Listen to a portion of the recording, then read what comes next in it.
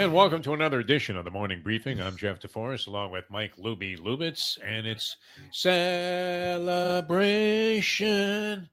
One of my favorite weekends of the year, the Labor Day weekend. Any 3-day weekend for me is considered to be a very favorable position as, nobody wants to work, right, on a Monday. That'll be great. But we're here and happy to be with you. And we had the kickoff of what is an appropriate pun, but of what is going to be, I think, a fairly, at least a long weekend of college football with many offerings on the table, many opportunities to plunge and bet your money, including a game that Luby gave us great detail and analysis on yesterday, which I still don't know who he's picking, Florida State and LSU. The best thing with LSU is when Brian Kelly somehow acquired a Cajun accent. And he sounded like Eddie Delahousse as he was about to mount some favorite for the fifth race at Santa Anita back in the day. And you're wondering, what is this? Is this the football coach at Louisiana State or Tab Benoit, the singer?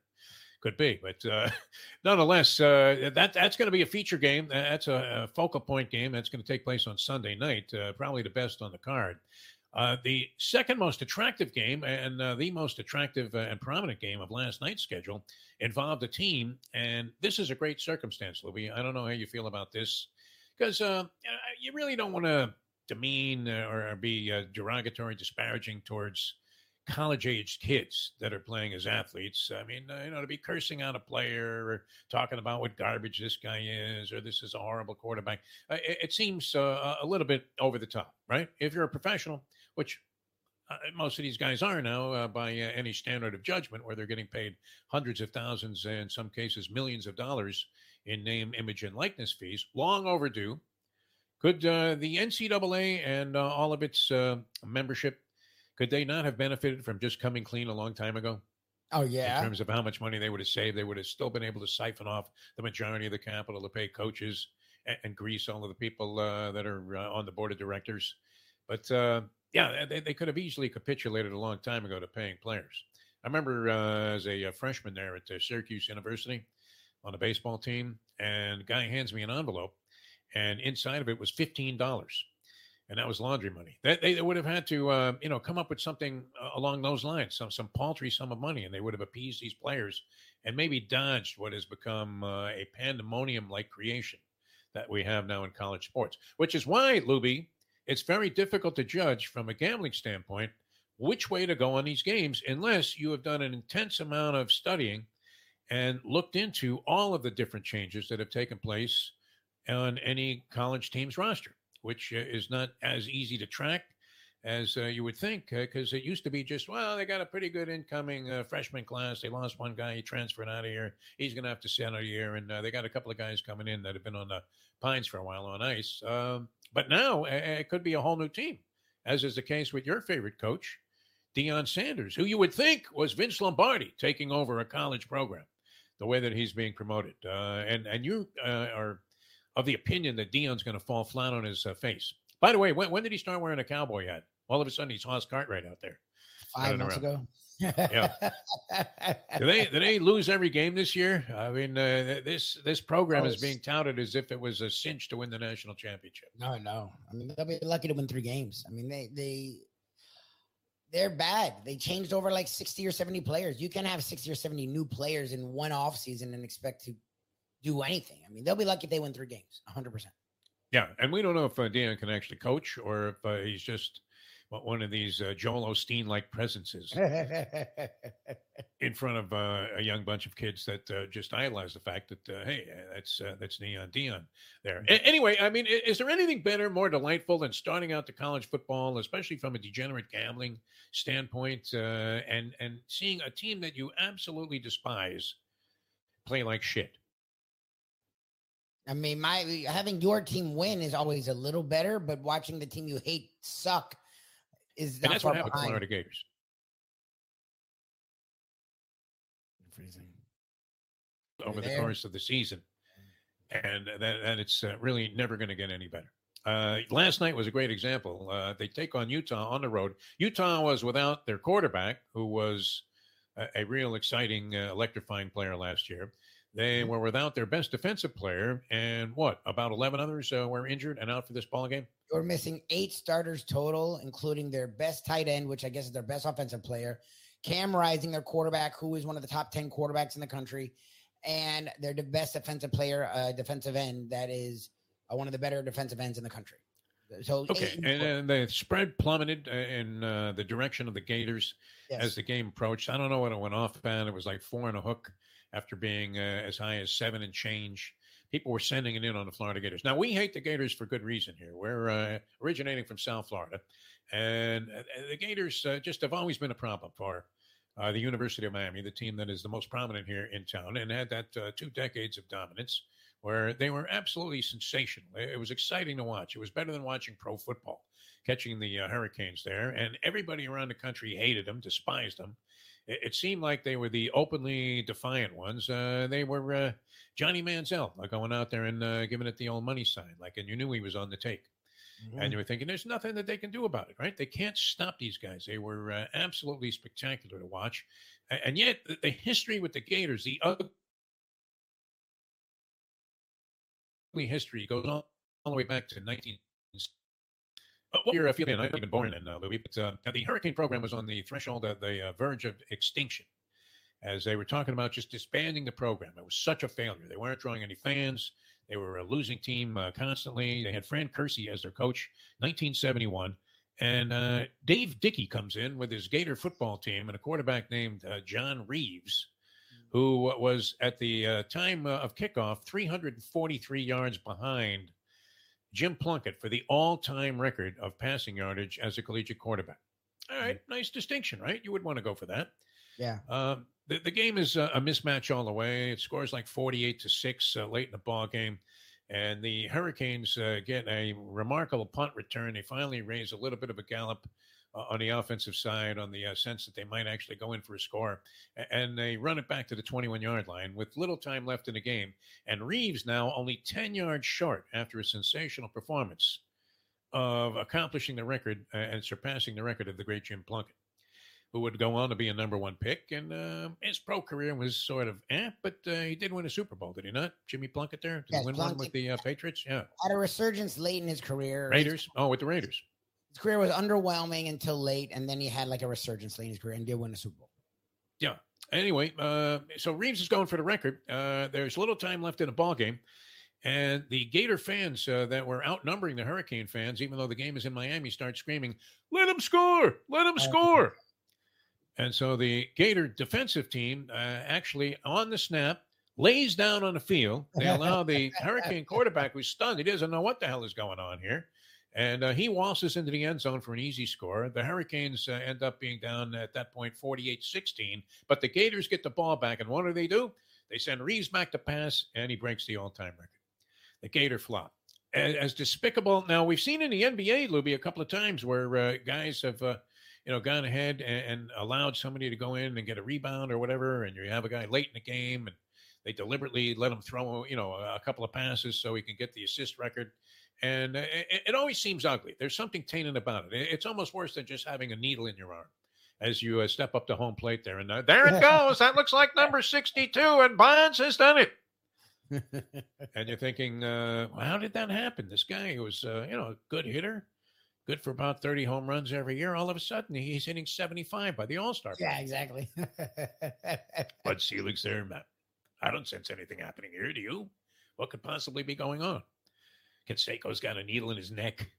It looks like a quarter horse meet somewhere at Los Alamitos, where the horses still have the needles in their flank. It was ugliness.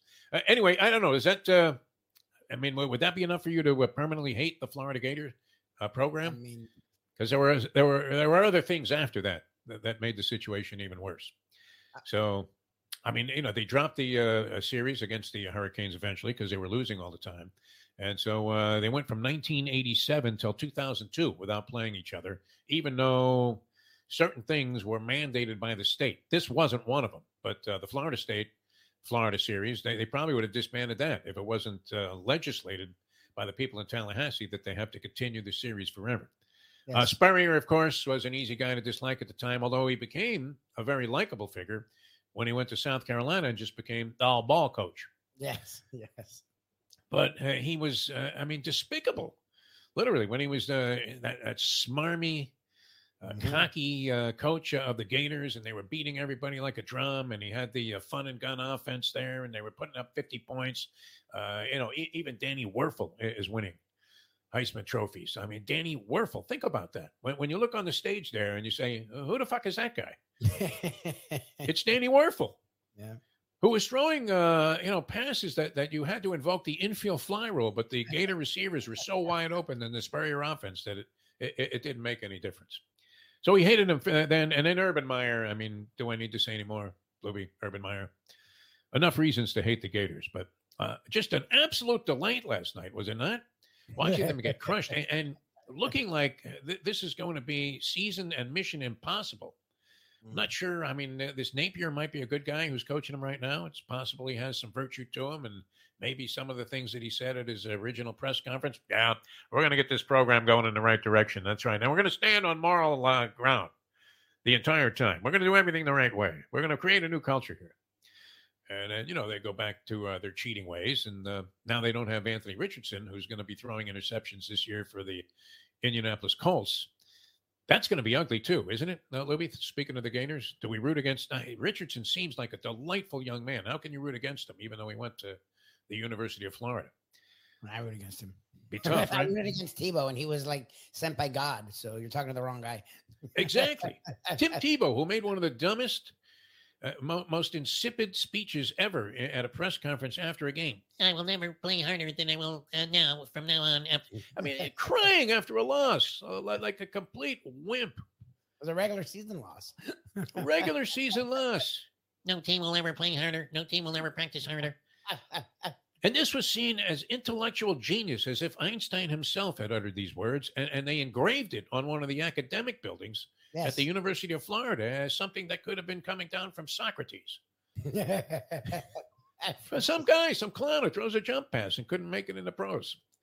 That's their idea of intellectual endeavors, and something that would be worthy of being literally engraved into a building. How sick is that?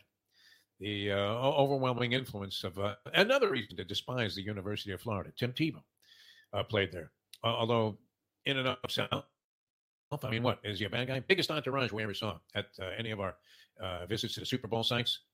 Tim Tebow had like 14 guys following him. Oh, no, don't be talking to Tim. What did he really do? Nothing. Hit 175 for the Mets. He's probably remembered more for that. Anyway, they go down. They had two guys wearing the same uniform number that happened to gather around a punt return. On the same side of the ball. So that cost them a touchdown early in the ball game as Utah got the ball back. How many pre-snap penalties did they have in this game? At least a half a dozen. I think 7 or 8. 7 or 8. Failed on the 4th and short when they had a chance to get back into the ball game. Just ran an abysmal play, a brick of a call right into the middle of the line of scrimmage. Why don't we run it right into all those fat guys? Yeah, brilliant, Napier. That was fantastic. And then they got making another shoulder and he catches as ball's going into the end zone, puts them back deep in their own territory, and they throw a pick right after that. Every mistake that you could make, the Gators made in this ball game last night. It was great. 24-11, though, the final there. If you were laying the 4 on a hook, you felt very good about it.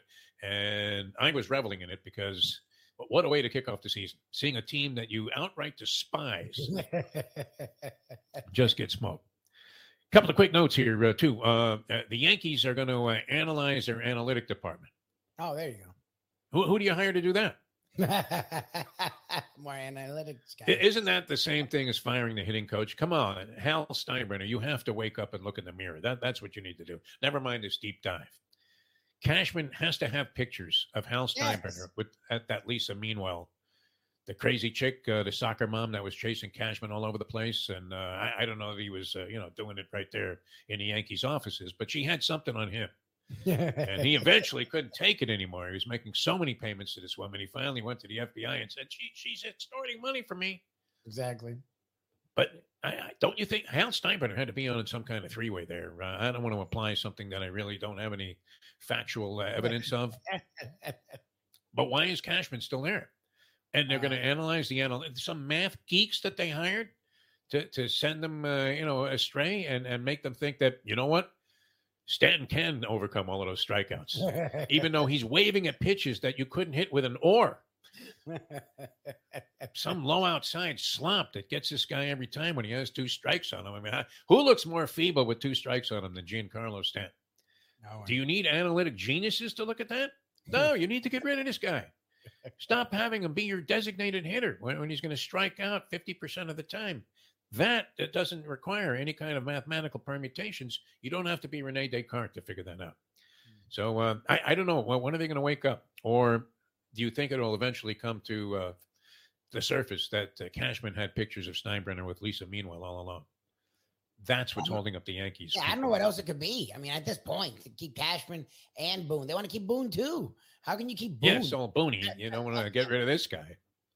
Guy walks to first base when he's just hit one off the wall and gets thrown out He's like, from left field. And Aaron's like, well, you know what? That's just, so-and-so being so-and-so. Donaldson being Donaldson. It's not Manny. Yeah, you got some 147 hitter that Exactly. you're thinking is going to somehow recapture the form that he exhibited in 2015. May as well just dig up Hector Lopez while you're at it, if you're the Yankees. Maybe that's the answer. And we do have to pay tribute to John Isner, whose career ended yesterday at the U.S. Open. John Isner, 6'10", kind of a freak. Giant serve, had more races than anybody in the history of the game from the time they started tracking that, which I would imagine probably would hold up over the course of tennis history also. I mean, this guy just had a cannon of a serve, and that was not necessarily all he had, but pretty close to it.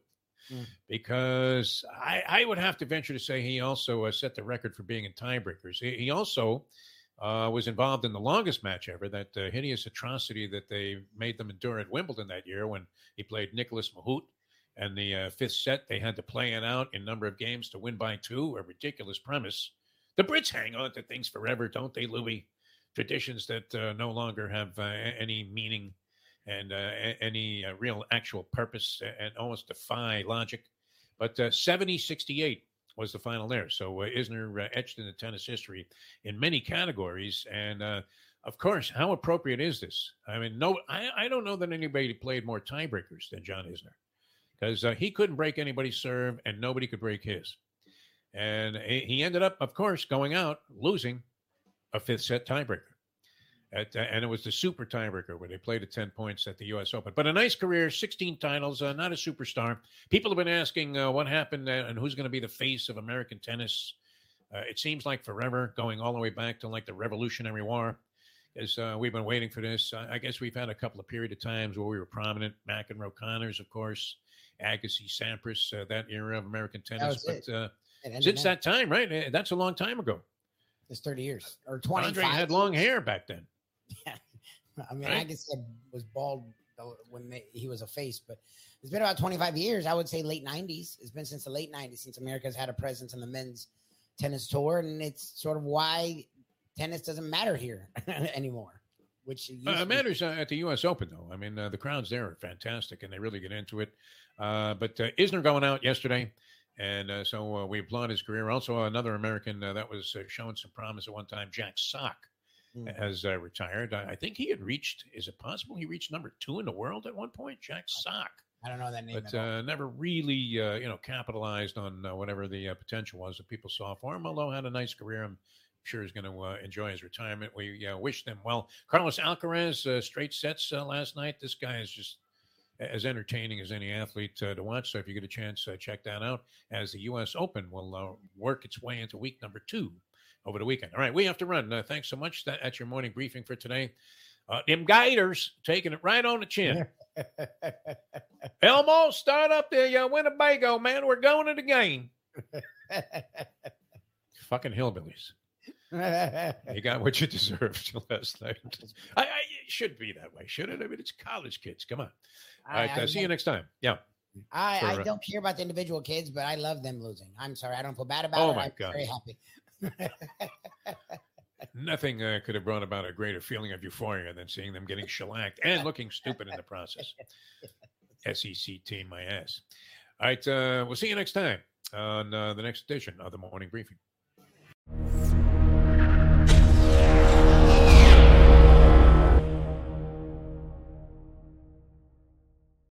Without the ones like you, who work tirelessly to keep things running, everything would suddenly stop. Hospitals, factories, schools, and power plants, they all depend on you. No matter the weather, emergency, or time of day, you're the ones who get it done. At Grainger, we're here for you with professional-grade industrial supplies. Count on real-time product availability and fast delivery. Call, click Grainger.com, or just stop by. Grainger, for the ones who get it done.